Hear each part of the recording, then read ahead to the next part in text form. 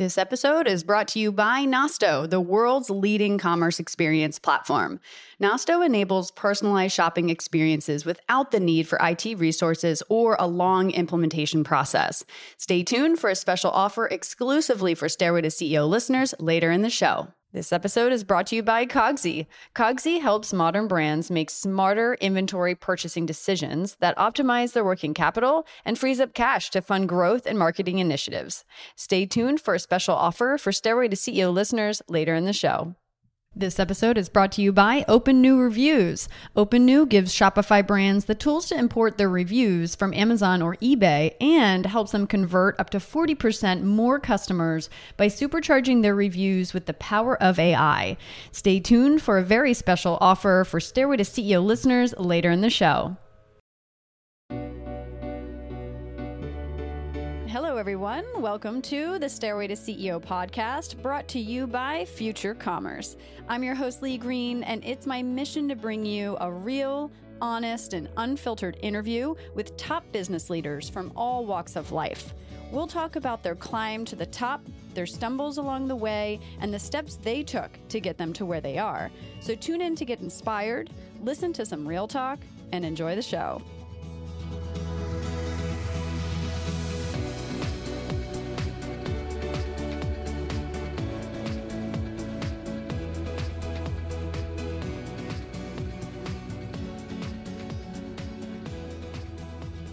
Welcome to episode 64 of the Stairway to CEO podcast. I'm your host, Lee Green, and today I spoke with David Crouch, the co-founder and CEO of Ritual Zero Proof. Ritual Zero Proof is the first American-made spirit alternative featuring all natural botanicals that echo the flavor and burn of liquor without the alcohol or calories. In this episode, David talks with us about his entrepreneurial journey from growing up in Oklahoma, where he sold pages out of his coloring book to other kids at just 4 years old, to moving to Chicago, where he started a physical therapy business and later a bone broth company called OsteoBroth, to launching Ritual Zero Proof with his two friends, Marcus and Gigi, in 2019. While sipping on a smooth sailor cocktail I made with a shot of Ritual rum alternative, David and I talked about the hundreds of iterations it took during the R&D process to land on the perfect recipe for each flavor, why the company has only one investor, and why he believes business isn't just business, it's personal. Tune in to hear all of this and more. If you like what you hear, please don't forget to subscribe to the show and leave us an awesome review. We hope you enjoy this episode.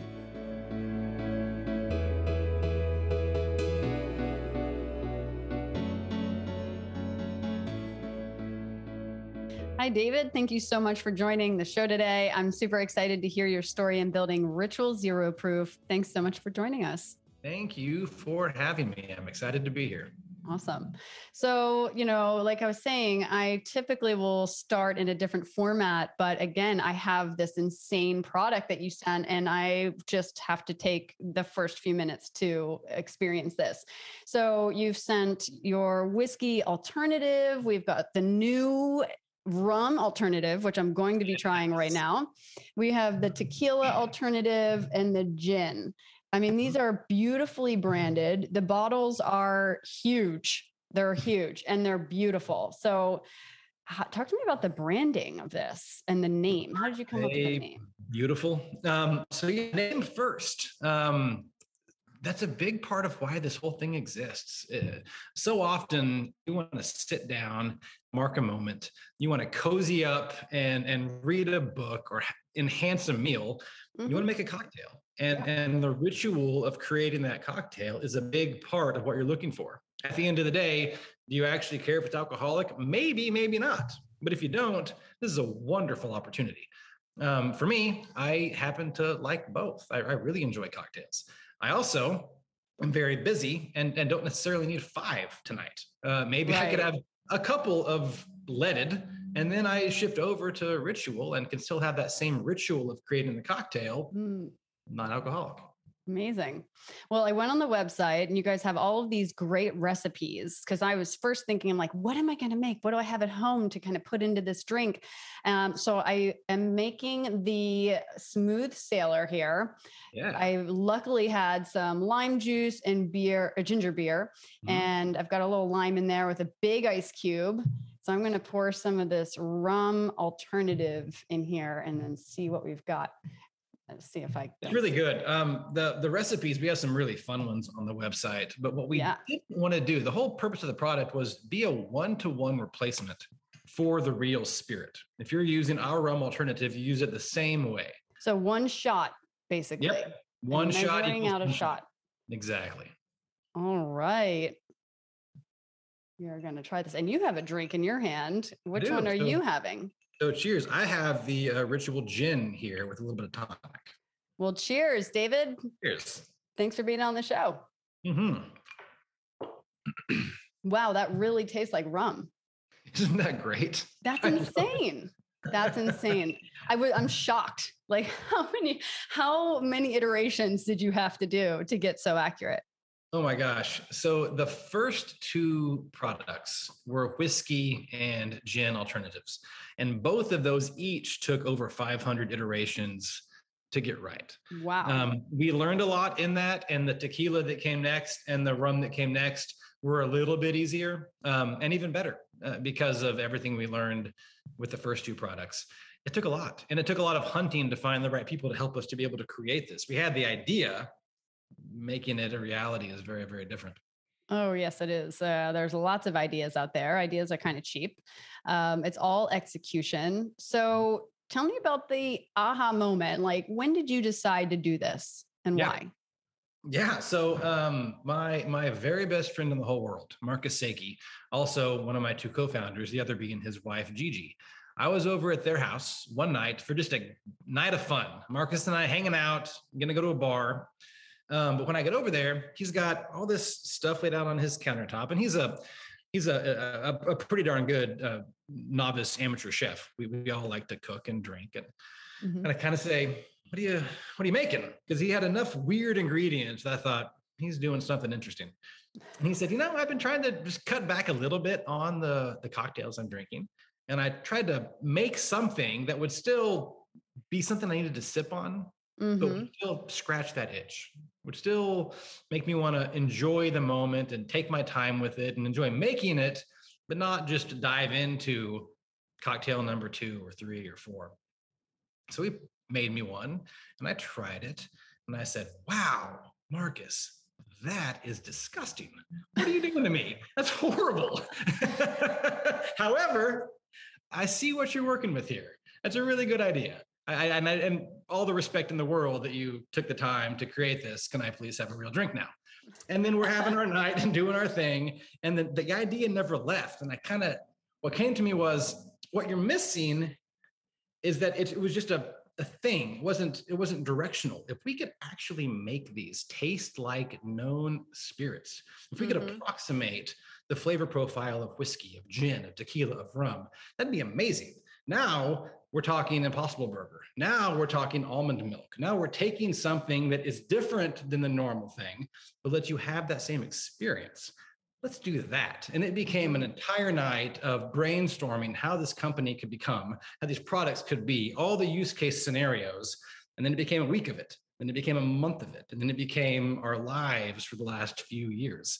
It was a really fun journey from conception, in which on a night we had a lot of non-ritual drinks to the leading non-alcoholic spirit alternative company in the US.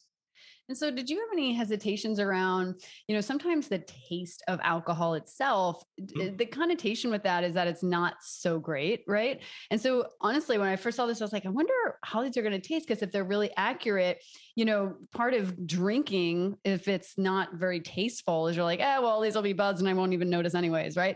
But this is not going to really give you a buzz. So have you had that kind of concern, going into creating this? Yeah. What's on your mind in that field? For sure. I'm one of the oddballs. I actually really like the taste of liquor. A lot of my cocktails are one ingredient cocktails. Right. No need to mess it up. It's already good. But that's why we haven't made a vodka alternative as a perfect example. So many vodka recipes are made to hide the fact that it's liquor. And we're doing the opposite. We're enhancing the flavor profiles of those spirits. So we bring out the juniper in a gin. You're going to taste oak and smoke in our whiskey. Molasses is going to come right to the front in the rum, and all of that spice. And that's what we do. You're going to taste that agave. You're going to taste all of that green bell pepper in that tequila.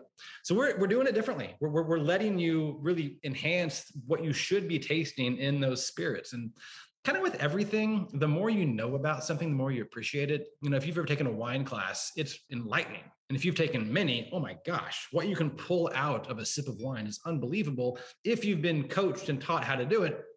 And we've done that with spirits, and we applied that to this. And when you are looking for those flavor notes and you are trying to find those tasting components that are in there, it's wonderful. Yeah. Did you have to hire like professional tasters to really make sure to get it to this level? I mean, we did. Yeah. So Marcus and I are really lucky in that we're both naturally super tasters, and that is a bit of a rare quality we will share. Kind of fun. Yeah. But we went to the best in the business. We went right down to Louisville, and we were working with flavorists, and we were working with distillers, and we really pulled the best in the business together. And they were all saying, this can't be done. This is ridiculous. And Really? we just didn't let up. We just kept at it saying, I don't care. The Impossible Burger is called the Impossible Burger because it was impossible. We're making an impossible liquor replacement. Let's go. Yeah. And everyone involved is now very proud that they did stick with it. But it took a lot. It took a lot of convincing, a little bit of arm twisting, a couple bruises, but we made them do it. Arm twisting.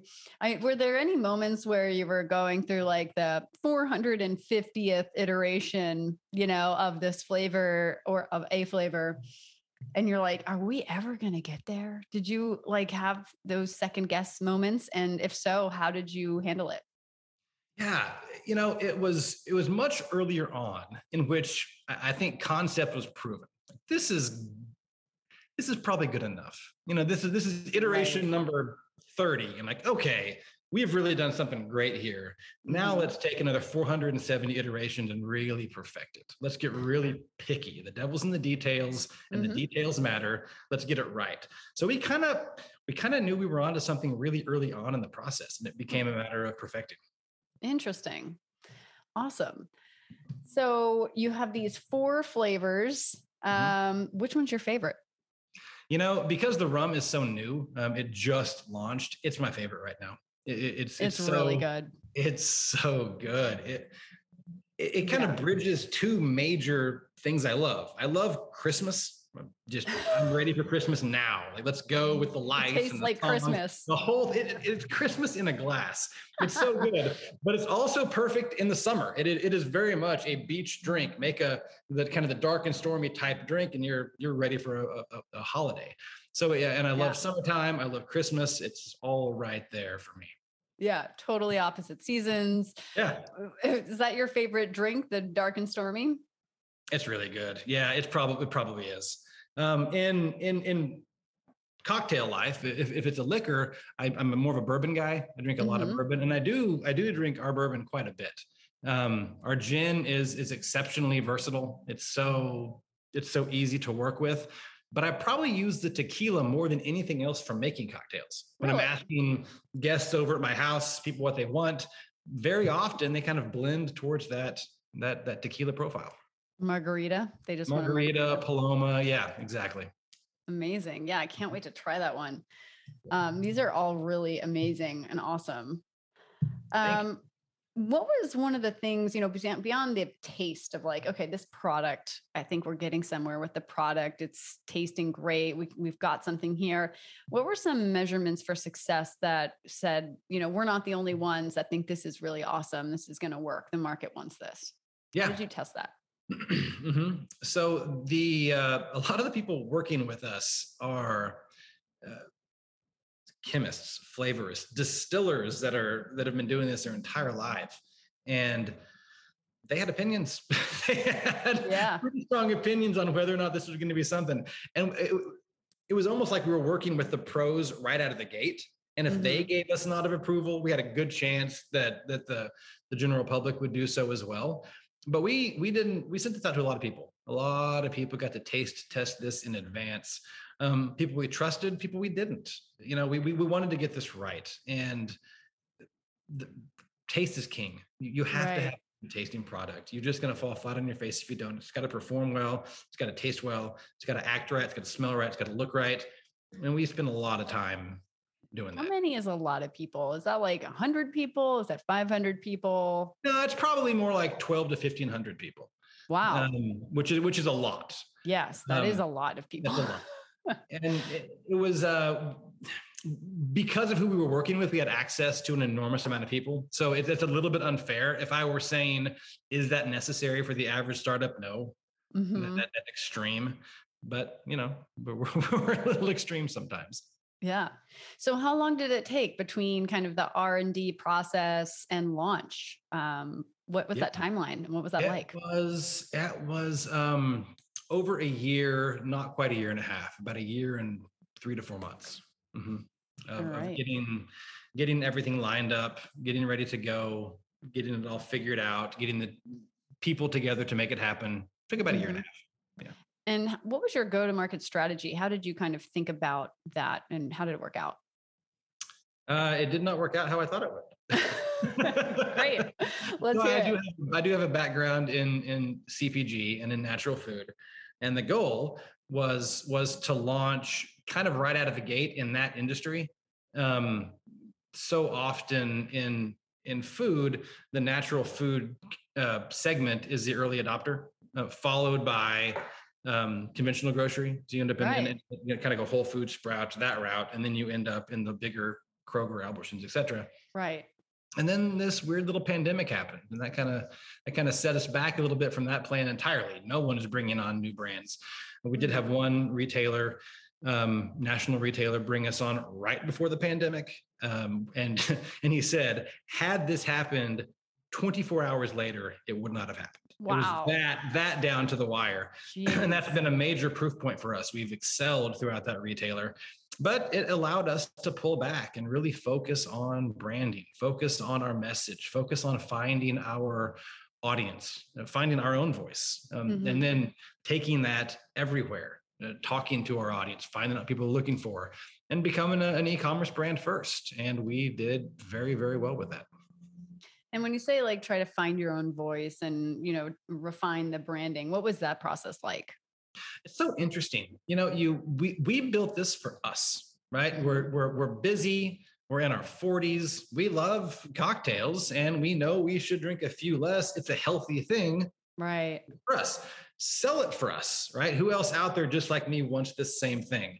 But there's so many other audiences. There's people that are 20 years younger, 20 years older, people that are sober for life, people that are sober for a reason, people that are pregnant. There's so many reasons to drink this, and finding those people, talking to them, learning how to approach them.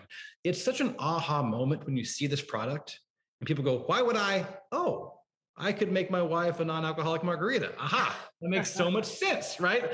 And it kind of like the Impossible Burger or almond milk. Now that the cat's out of the bag, you can't put it back in. There's never going to be a world where the coffee joints don't sell alternative milks to go with your latte. And in no world, a grocery store is not going to have alternative meats. Now that it's there, people are buying it. And most people that buy the Impossible Burger and Beyond Burger and everything, they're not vegans. They just want balance. They've also got some ground beef in their cart. They just want to feel good about a choice they're making. And what we've learned is you can't change consumer behavior. They're going to do the thing that they want to do, but you can decide and help them decide what's in their hand when they're doing that behavior that they repeat. Maybe it's not real meat. Maybe it's not real milk. Maybe it's a ritual margarita instead of the real thing. Yeah, I'm still so shocked when I'm on an airplane and they still don't have a milk alternative. You're like, what is going on? Like, what the hell is happening? Like, why do you not? You have, a lot of travelers from different places. Like, you'd think they'd be a little bit more on top of it. Same thing with gas stations, same old, cow milk right there. Which is insane, right? Yeah. Thankfully, I don't have to buy much food from gas stations anymore. I plan a little in advance. Exactly. Make it from home. So let's hear about your background. I'd love to, learn more about you, starting from the early days. Where are you from originally, and what was childhood like growing up? It was great. I'm from Oklahoma originally. Wow. So a suburb just north of Oklahoma City. Mm-hmm. Oklahoma City has suburbs. That we can learn a lot on this podcast. Yeah. What they did. But it was, a great childhood. I have an older sister, two loving parents that really wanted the best for me and still do. Incredible, very supportive.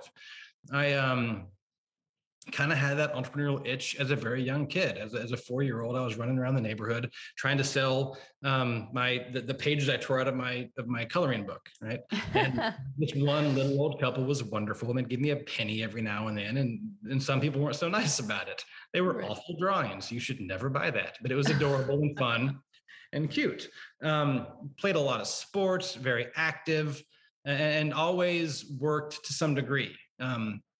When I was 13, my dad helped me start Broken Bow Lawn Care, my first actual business. All right. That made me do it right. We had to become an actual company. People wrote their checks their $10 checks to Broken Bow Lawn Service. Mm-hmm.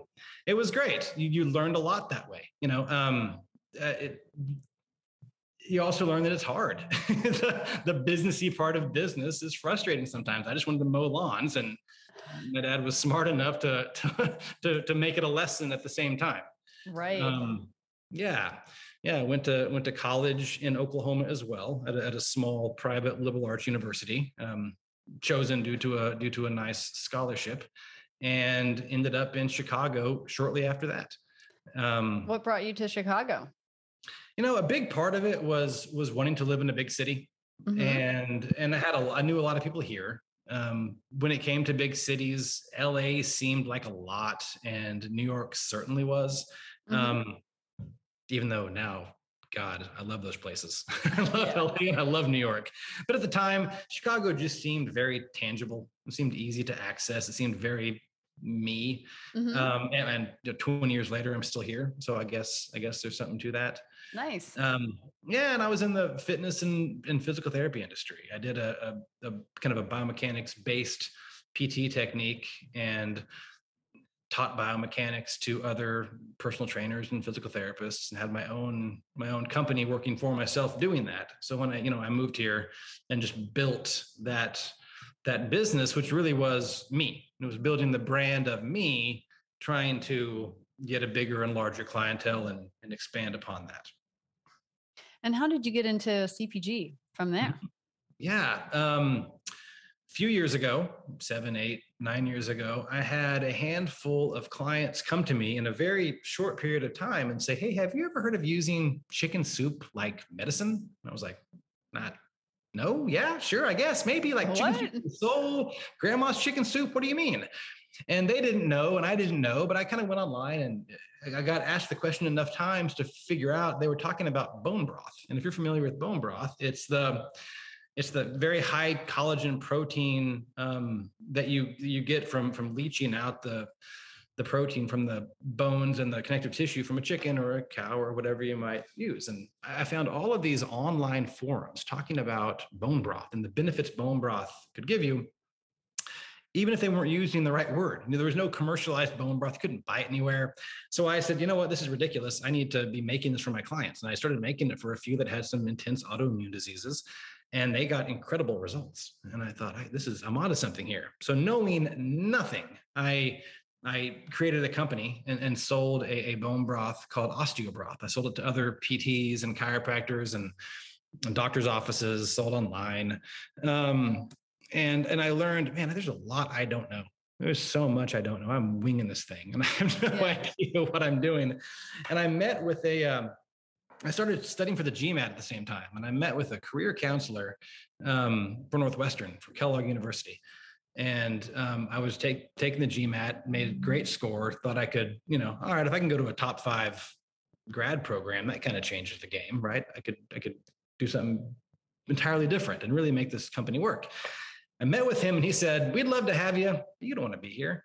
You have no desire to be here. You've been working for yourself this entire time. You're not going to leave here and go work for a consulting company or go to IBM. You're going to keep doing your own thing. I would take your current experience and keep expanding upon it." I was like, okay, that was not Smart the advice. Good advice. Yeah, right. So that was my interest in the CPG. I kept plugging away at that. Sold off part of that company, started another another soup company called Parks and Nash. And that's what I was doing full time when Marcus and I had this aha moment for Ritual. And I've been kind of deep into Ritual ever since. Nice. But, yeah. And so what were some of the road bumps you hit along the way in trying to get this off the ground? Well, first, it was getting people to believe that we could get this thing formulated in a way that was going to work. Once we did, we put our backs into it. We're, not big on doing things part way. Big roadblocks. This is kind of a bad answer. We've had a lot of success. We haven't bumped up against a lot of the traditional headaches. If I could have done things differently, I would have prepared for more success. I've had a lot of failure in my life. The other companies that I've tried to make this thing work, whole different conversation, but focused on Ritual. If I could do things differently, it's prepare for more success, because this category is on fire. This company is leading the charge in the United States for a category that's really needed. Mm-hmm. And nobody understood just how big this was going to get when we first started the company. We'll get right back to our show, but first, a word from our sponsors. Nosto enables e-commerce brands to deliver personalized digital shopping experiences at every touchpoint across every device.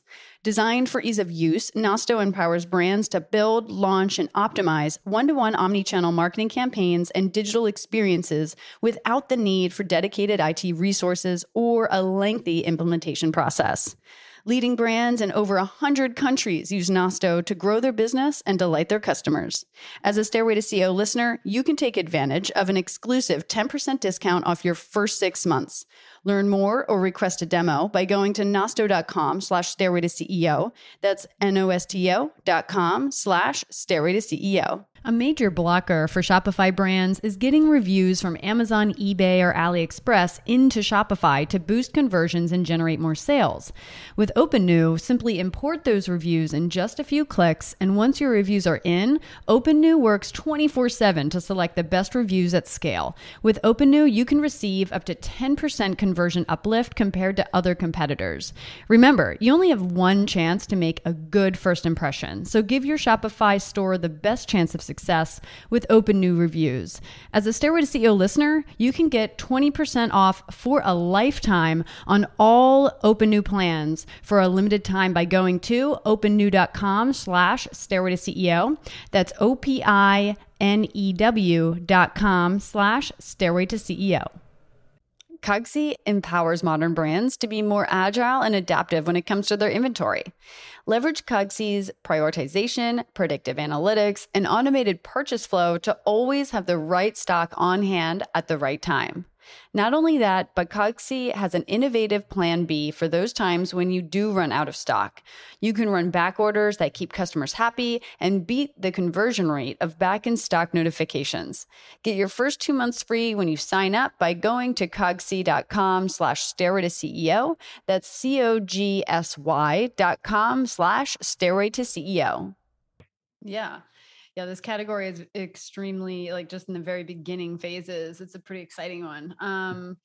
Well, I mean, I'm sure. So why didn't you have those roadblocks? Because there's normally a lot of things that go wrong in starting a company. So what is it? That's a very easy answer, because I've made all those mistakes before in other companies, and I was still bleeding in the forehead from bashing my head against walls, and I knew some places to avoid. Right?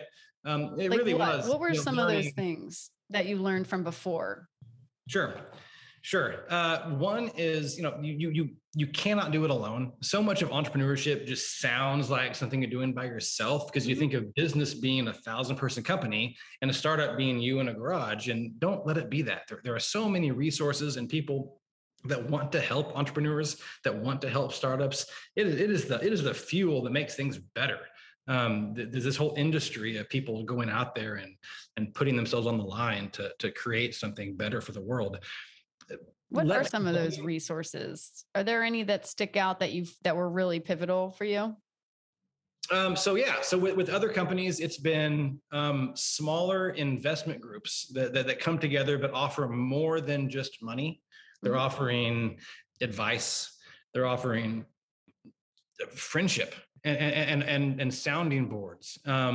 There are enormous networks, in the natural foods industry, things like Naturally Chicago, Naturally Boulder, groups of entrepreneurs getting together to share their resources, to mind meld and to try to navigate this crazy world. And it's very helpful for Ritual. It was taking a lot of that and applying it, but it's also doing it with co-founders, with Marcus and Gigi side by side, people I absolutely trust with my life to go and run chunks of the business, because you can't do it all yourself.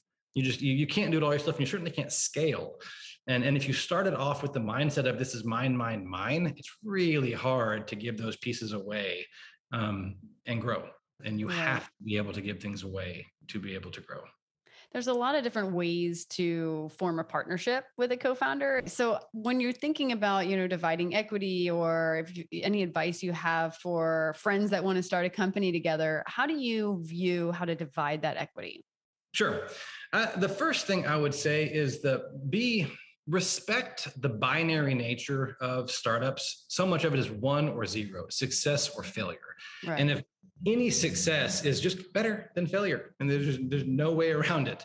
Yeah. So if you're with people that are genuinely going to help you move that ball forward, do it. You're going to need it regardless. How to divide it up is hard. People will always feel some level of ownership more than somebody. It gets awkward. It gets complicated. Yeah. My biggest advice is don't let it. If you're genuinely, truly an entrepreneur, whatever you're working on now is not the last thing you're going to be working on.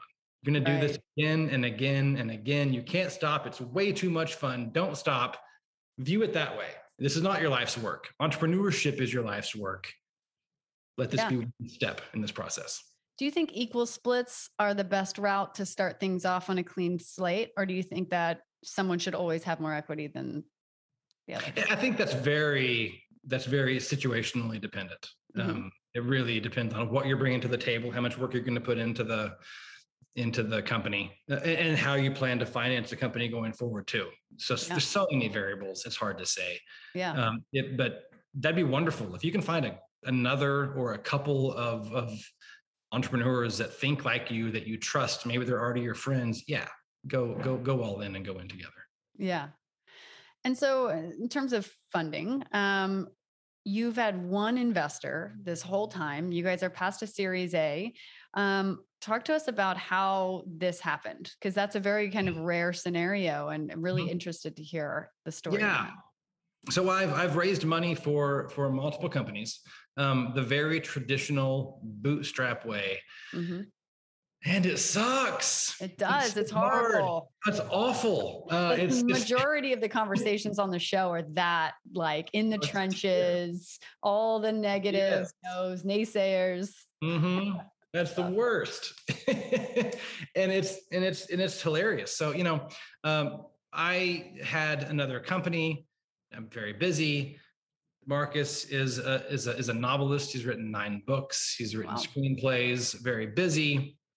And we love gamesmanship. We love trying to figure out how to system break and do something a little bit different. And when we were doing this, doing it the traditional way sounded awful, because it is. And it doesn't allow you to move at speed. You have to go through the same kind of traditional hoops and steps to prove concept and get another $1, and prove concept and get another $1. Yeah. Okay, it is fine. But we kind of saw where this entire category was going, and it wasn't going the traditional route. It was gonna move fast. So we actually approached Diageo, the world's largest spirits company, through their kind of offshoot brand accelerator, and showed enough proof of concept to get in front of their investment board. And it was great. They kind of said, listen, a lot of brands are trying to do this, but no one has done it as well as you guys have. And we put together a really interesting investment agreement that keeps them as our primary and sole investor as long as they want to. And they've been very generous, and we have hit every metric and then some. So it's been a very equitable relationship. Amazing. That's a really fascinating and good for you guys for getting that deal Well, in place. so every large company brings on smaller brands. I mean, they really do use us, the entrepreneurs out there, as their R&D team, Right. whether we realize it or not. Right, you're already working for Kraft or Unilever. You're already working for somebody who's going to buy your concept later. Yeah. This works out, or you failed, right? That's kind of the best. Maybe you get a venture capital or PE exit, but that's really unlikely. Most of us go this other way first. Why does it have to be after a Series B? Why do you have to have raised $15 million and are selling 15 million a year to get acquired by a strategic? If you're smart, if you're capable, if you have a great concept and an amazing product, approach them early. Yeah. Why not? It's cheaper for them. They get a better deal, and you eliminate the floor. You get rid of that failure because you've got the money to then go and do the thing. Go get the press. Go get the excitement. Go nail the marketing. Get your branding right. Get it out there. Let people know I've got something amazing. And it's not the way it works most of the time now, but I'd be very surprised if it's not the way it works more often later. It's a good deal for everybody. Everybody wins.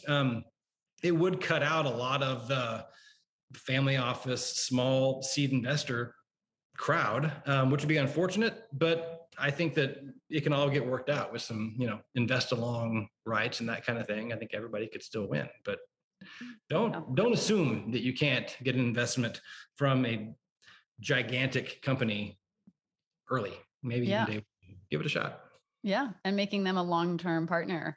That's awesome advice, and definitely something for listeners to think about as they grow their business. When you were fundraising in your previous experience and bootstrapping and in the trenches in that one, because that's where a lot of the founders kind of are. What advice do you have? What were some of the road bumps and learnings you learned in that fundraising process? I need a non-ritual drink to have this conversation, I think. It's just heartbreaking, and it's just difficult, and it's a different way of doing things. My sales meeting batting average is incredibly high. If I get in front of a buyer and I have my product, I do a very good job of getting that sold through. Investing is just very different. What you're selling is you. It's your product. It's your roadmap. It's your entire business plan. It's a category. You're selling the entire macro of your category before you can even get into selling what your product is. There's so much that goes into it that's out of your control, and that's very frustrating because they may love you. They may think the world of you. You get a 99 out of 100, but they also met with somebody that day that was 100 out of 100. So they didn't pick you. You'd already flown to Dallas and you had the meeting and you wore the suit and you did the thing. And they didn't realize that your company had $1,200 at the time. They didn't know that took up 800 of the $1,200 to get you down to Dallas and make the call. Right. Right. And then you leave and you're heartbroken and you gave it a shot. And then you got to find a way to make $600 more to get down to Atlanta and do it again. It's hard. I hope that it got a little bit easier with the pandemic and Zoom and people getting online and doing a lot of these meetings. Nothing's better than in person, except it hurts more. It doesn't work. Hurts more. It's a little more expensive. Yeah. So what kind of qualities do you think make up a really great CEO? I think so. Strategy is very important to me. It's I play a lot of chess. I play far too much chess. I have a problem. But being able to look a few steps ahead, to know what you're trying to do, to be able to create that path for your employees is really important. Most people don't have that entrepreneurial mindset, that forge your own path, get a machete out and just create a road, right? Yeah. And if you don't have that, that's absolutely fine. But if you do have that and you want to have employees, you've got to make it easier for them. It can't be, you can't assume they're going to have that same mindset. So look ahead, look to where you're going and be able to articulate that path for them so they don't feel like you're just whacking away in the wilderness with a machete. There actually is a plan here, going Shooting towards from the hip. Yeah. Yeah. Even though you may be, do your best to make it work for your employees. I think that the ability to create personal relationships is really important. Everyone that I work with, I would consider a friend, and that's wonderful. Some of them are great friends, and that's beautiful too. Our first hire outside of the founders was a guy who's been a friend of mine since college. He was deep in the spirits industry and a wealth of information. Would never have hired him and crossed that very delicate boundary if I didn't have the faith that we had the right strategy, had the right product, had enough things in place that I wasn't going to ruin his life. Yeah. So strategy, planning ahead, and then keeping it personal. There's nothing not personal about a startup.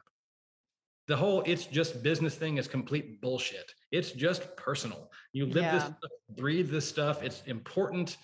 Keep it personal and become friends. And that doesn't work in a 1,000-person company, but it works in a 15-person company, and it should work. Yeah. I like that you said that. I've heard a lot of like empathy, on the show to that kind of answer to that question. But keeping it personal, I think, is something that's really important. And it's different than empathy. It's, like you said, there's a lot of these companies, and I've had this experience too, where business is business. I'm going to treat you a certain way because this is just business. And that's not really how it works. Like the person still leaves feeling a certain way. It never really goes away. There's no healing that happens. So then you're left with these feelings, and it's a mess. It's just not how you should treat people in general, if you're in a business or not, right? It's like treat people how they should deserve to be treated. Yeah. I mean, this was a business started amongst friends. Our first hire were friends. The next hire was the brother of a friend. Like it just kind of kept going. You can't treat them like anything else. They have to be friends. It has to be personal. Yeah. Now we have employees all over the country, and I love them all. It's important. You have to make it personal.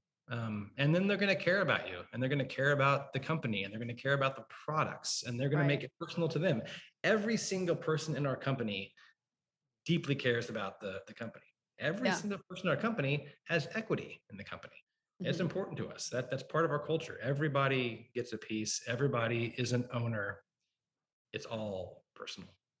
There's some people, that say, never go into business with your friends. And then there's like the people that are like, I only go into business with my friends.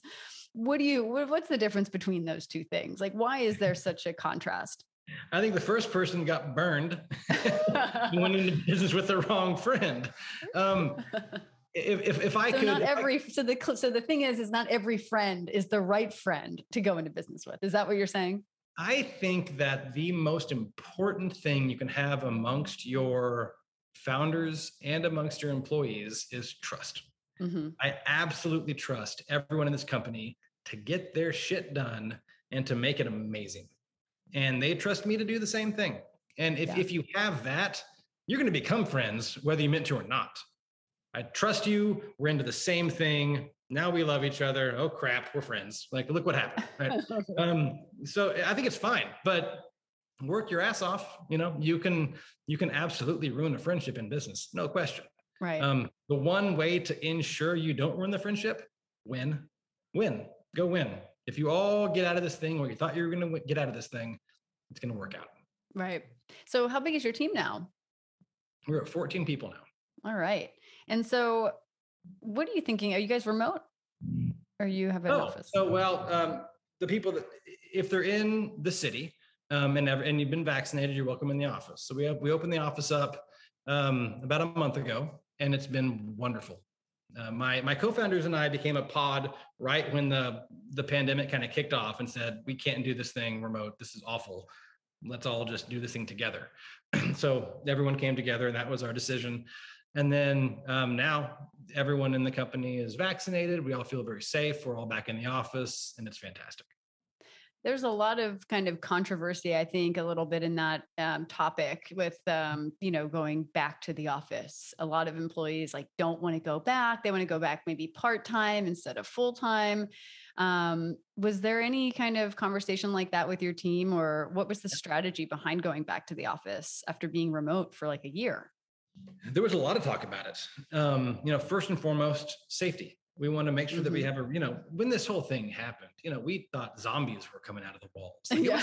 it's hard to even go back there, right? It was a terrifying time. Yes. Thank God that's over. It's gotten a lot better. Mhm. But we had a lot of talk about it, and that's kind of part of our culture. We genuinely missed the people that we weren't in front of. We miss the people that are remote. We hired some people in different states we've never met in person. That's weird. I can't wait to fix that. So we had a lot of conversations around it, and where we landed was get vaccinated. We're kind of big believers in science. Follow that. Do that. If you don't want to get vaccinated, that's absolutely fine, but you can't come back right now. We'll talk later. So you do have some team members that are working remote still. Yes. Yeah. So we have some people out on the West Coast and East Coast that are remote because of location. Yeah. So you have like a hybrid situation going on where you've got some remote team members, and then you have the office with people that can work at the office. Yep. So it sounds like it's very flexible. Super flexible. And we're a pretty flexible company. It comes back to that trust thing. You're not clocking in. You're just getting your stuff done, and we trust you to get it done. And that works regardless. Everyone that's remote will come in for summits and sessions. We'll fly everybody in and do a big powwow, which is amazing. But trust, it comes down to trust. There are companies whose vacation policies are so it's a tome to read through the vacation policy, right? Right. Ours is, I trust you. Get your shit done, and it's fine. Right. Take off whatever time you need. It's kind of like an unlimited policy. Absolutely. Of course it is. Yeah. We're busy. I know that no one here has time to take off week after week after week. That's impossible. Right. But I also trust you to get your stuff done. And everyone gets their stuff done and does it very well. So you guys have done incredibly well during the pandemic when a lot of companies weren't doing so well. And I know that a lot of people were drinking, alcohol during the pandemic because it was a tough time for everybody. Everyone's sitting at home, like, what the hell is happening to the world? As a non-alc brand, you guys have done extraordinarily well, 40% above projections. So talk to me about how that happened. What was in line to allow that to happen?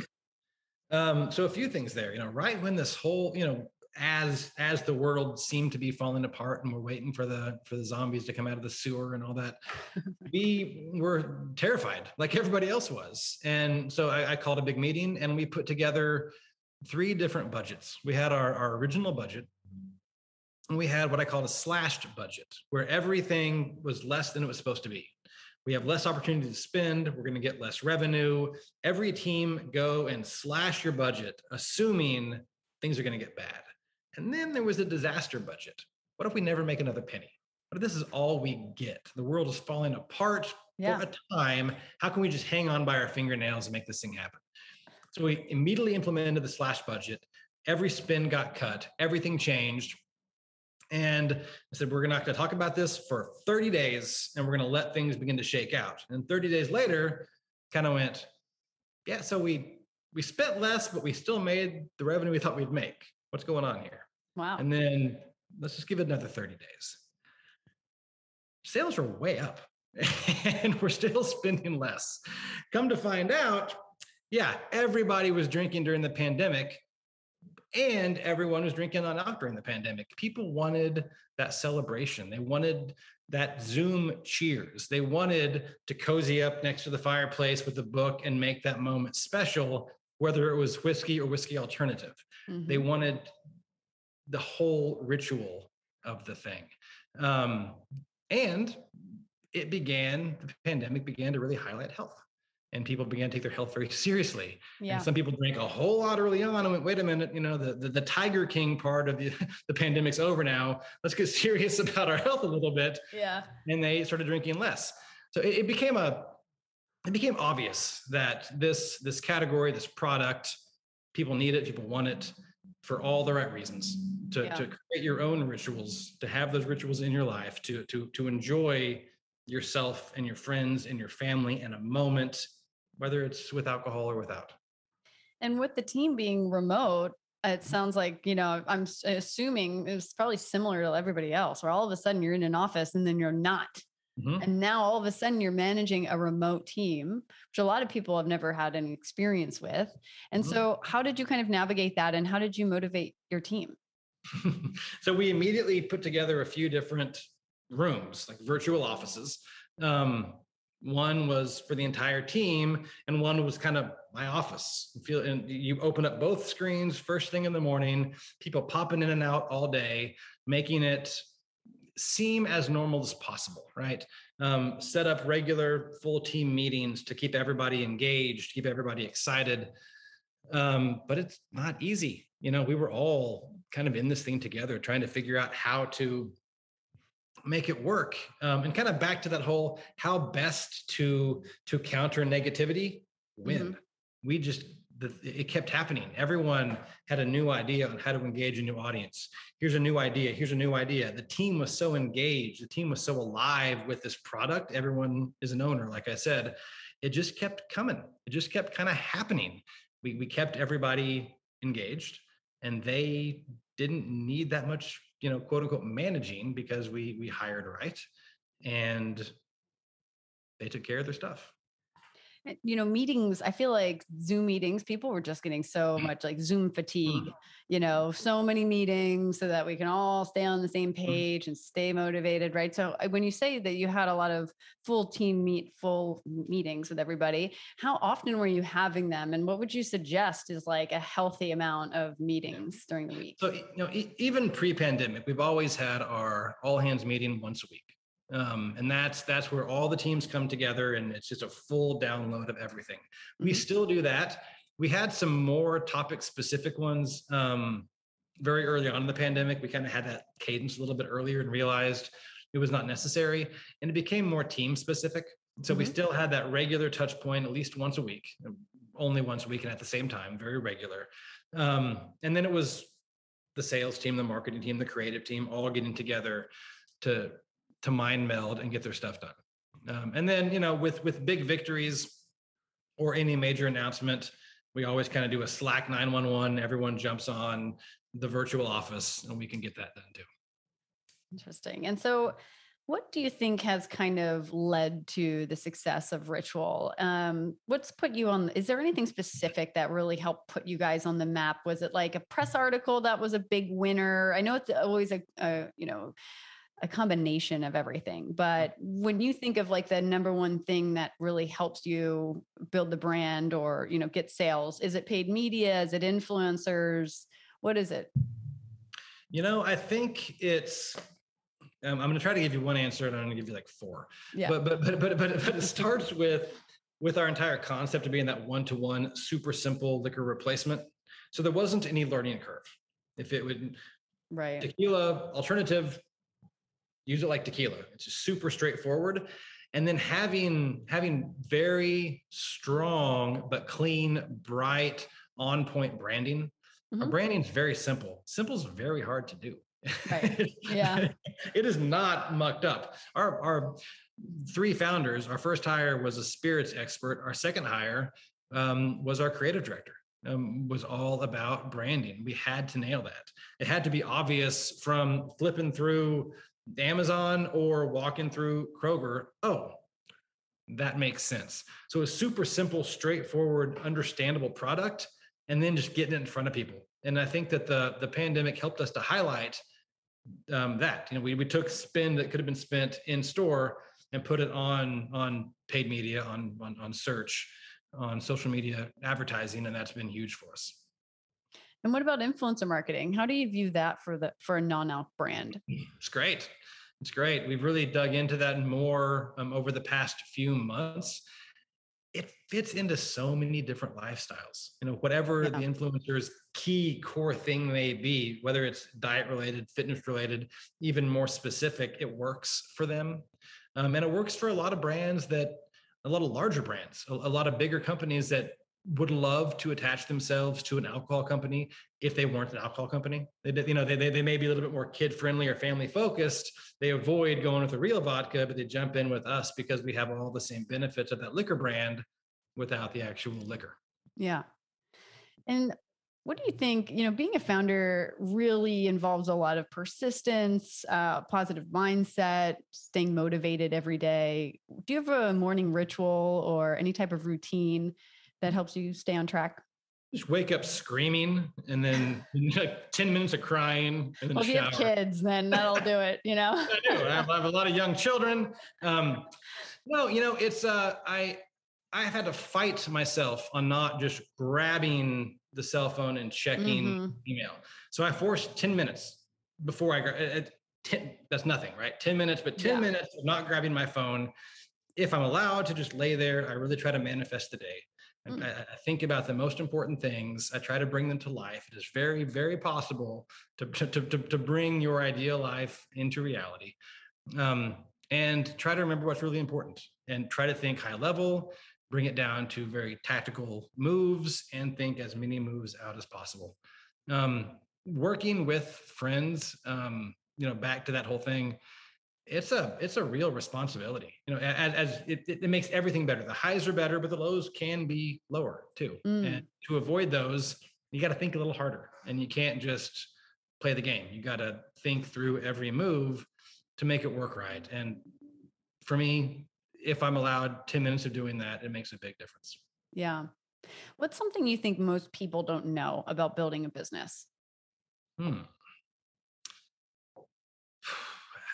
How hard it is, and how rewarding it is. Building anything is thoroughly enjoyable. I love woodworking. I've rebuilt motorcycles.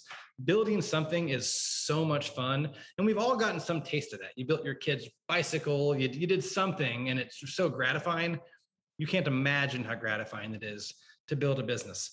The responsibility is heavy. You're also in charge of all of these employees and their health insurance and their kids. And there's so much that you have to take seriously, but it is so very gratifying to build something and see something out in the real world that I think it's just worth it. I think it's a shame if you don't give some version of entrepreneurship a shot. It doesn't have to be leaving your job and creating the company. It can be some very small step towards that. But do it. It's a wonderful way to grow as a person.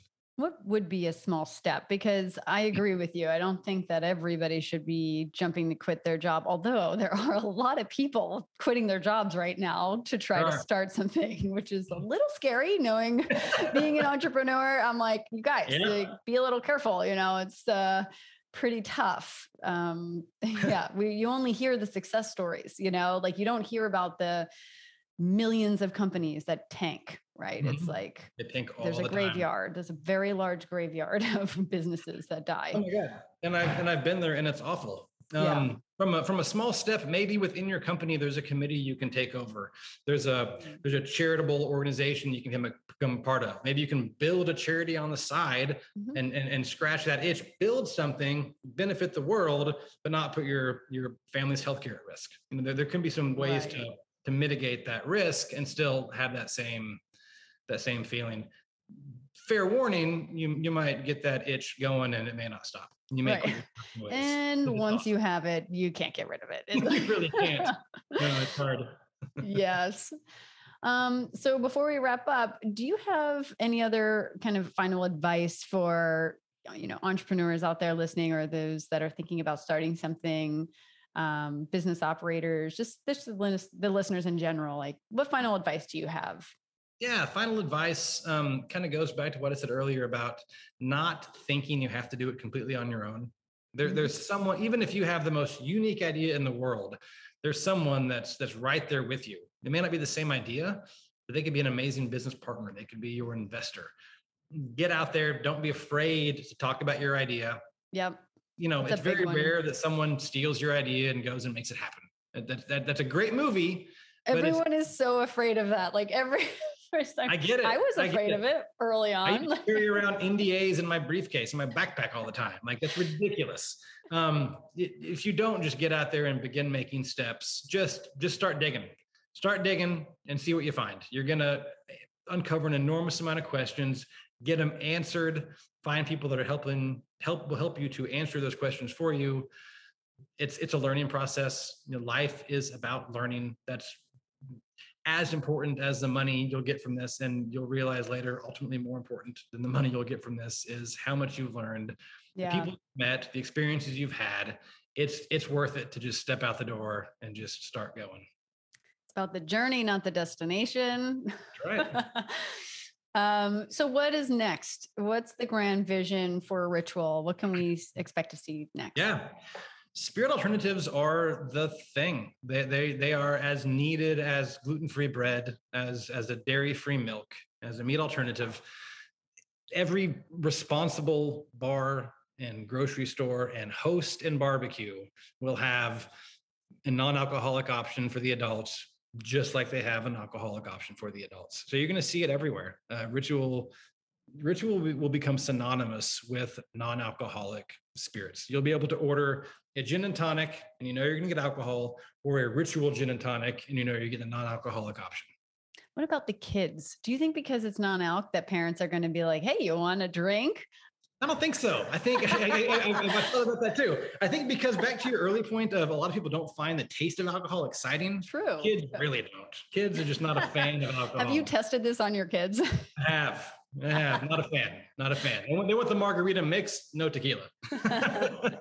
It's a good thing for them to try early on so they know never to drink alcohol.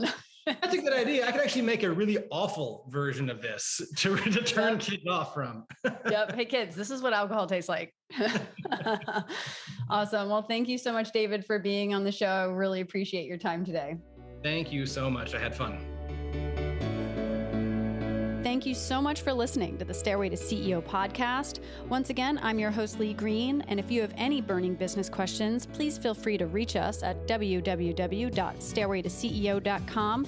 We'd love to hear from you, and if you like what you hear, be sure to subscribe to the show, tell your friends, leave us a review, and follow us on Instagram at Stairway to CEO.